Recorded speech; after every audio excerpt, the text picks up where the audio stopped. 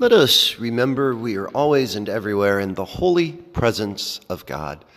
Hello, this is Rick, and welcome to the Presence Podcast. You are here for episode number 36, year 2. Careful and regular listeners will know that I am in my classroom because of, well, the time of day I'm posting this and also the echo in the background. So I recorded Monday's podcast late yesterday, and I'm recording Tuesday's podcast, well, earlier today, which is Wednesday. Regardless of the day, the time, I am glad that you are with me, dear listener, listening to my experience of yesterday and how I kept my eyes, my ears, and my soul open to experience the presence of God. If you're a regular listener, you will know that one of the most holy and sacred times of my school day, my work day, is about 5:15 in the morning. About 5:15 to, let's say, 6:15, 6:30. And it is during that time period where three things I do occur. The first thing is, after I roll out of bed, I unload the dishwasher. Second thing after that is shower. And then the third thing is sitting in meditation and prayer. Well, shower and meditation and prayer have remained pretty consistent over time. But it's that first part, the unloading the dishwasher, that has changed. And again, as I've said on other podcasts, I used to watch on YouTube, on my phone, as I unloaded the dishwasher, excerpts from the late night comedians from the previous nights. Folks that I really enjoy. People like Stephen Colbert, Trevor Noah, Seth Meyers, and others. But I found myself getting angry and frustrated and not in a great space when I listened to those folks.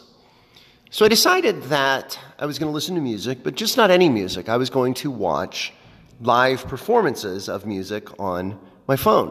And I started doing this maybe 4 or 5 months ago, and it has been a really tremendous practice. I found playlists that I didn't know existed. I've looked up favorite artists and watched live performances in various venues, and it's really been and become even more so kind of a prayerful, spiritual, sacred experience. Something about doing the simple task of unloading a dishwasher, which I loaded just a few hours prior to that before I went to bed, and listening and watching and experiencing what is unique about live music. In part because I don't get out to see much live music anymore. It's nice to, watch high-quality renditions of favorite artists and new favorite artists and so forth. Well, I mentioned this because yesterday morning, YouTube Music, I downloaded that app now, suggested someone I hadn't watched and someone whose music I've followed and have really begun to enjoy more with each listening to it. And that person is Bon Iver. Now, Bon Iver is a name for, I guess would be considered a band, but it's also really the performing name of Justin Vernon is his name. And he's in that category like Connor Oberst, who was Bright Eyes, and other performers that are just individuals who go under a moniker. I think that's fairly common these days. Well, Bon Iver was performing from his newest work, his newest album, which was released in 2016, the fall and end of 2016. The album's title is 22, a Million. And I really recommend that you take a listen to it because it's very different than his previous work, but also different than his than anything else out there. Every song has a number in its title, There's interesting symbols that are in the titles themselves, and the album cover is rich with symbolism of various types. And what I find interesting is this electronic music that is heavily sampled with multiple instruments really has gotten noticed as a religious, theological, spiritual, and I would even say mystical work of art that speaks in new ways to, I think, really old questions. And I'm mentioning Bon Iver because, again, this was the video that came up, a live performance of his that was on NPR Music, and I will tweet that video out because it's pretty cool. The lighting and the way that the instrumentation takes place, and it's really pretty amazing. So Justin Vernon, this is only his third album, and his first two were very folksy, very much about solitude and longing. He wrote one of, I think, his debut album he wrote in his native Wisconsin in a hunting cabin in the wilderness. And so this third CD, 22, A Million, again, is a very different departure for him. But what I find interesting is when I search on Google, some of the write-ups and some of the reflections on this album are really quite powerful. U.S. Catholic reviews the album on 9/30/2016, September 30th, 2016, and it's a short review, positive, but just to see it in such a mainstream publication is, I think, kind of interesting. Also, we have, I found it in America magazine a while back, and I couldn't find that article again, but the Jesuit magazine in the U.S. Talked about it, reviewed it. I found a website, christandpopculture.com, and they call the article about the album Exploring the Paradox of Existence, and raise some of the questions that Bon Iver raises on the CD. And even New York Times writes, and just some really powerful stuff. He says, it really says that, Bon Iver is searching and seeking and looking for faith and what it means to experience and to know God in this modern world.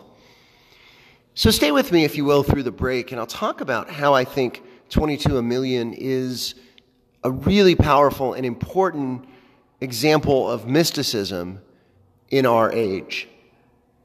Stay with me, if you will. Thank you. Well, thank you for staying with me through the break.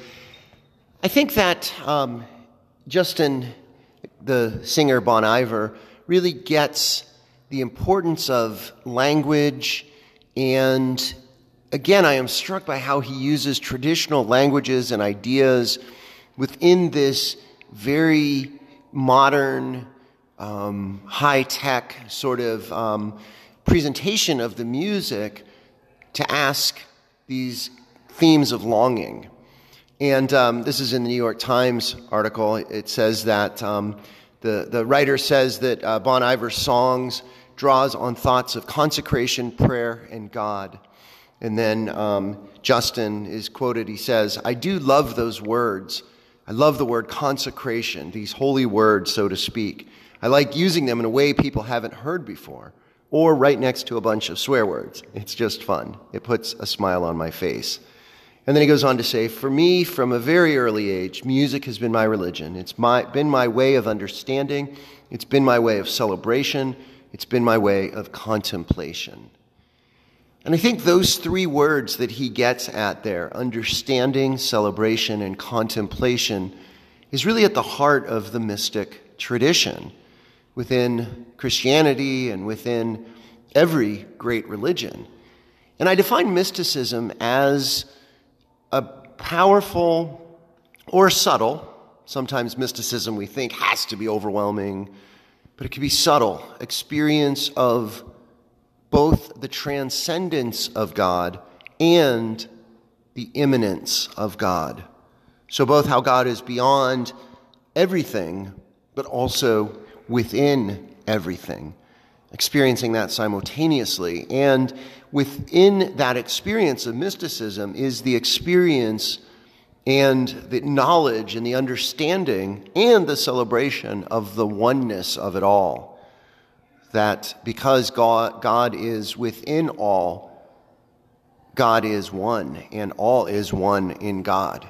And I think that's what mysticism is about.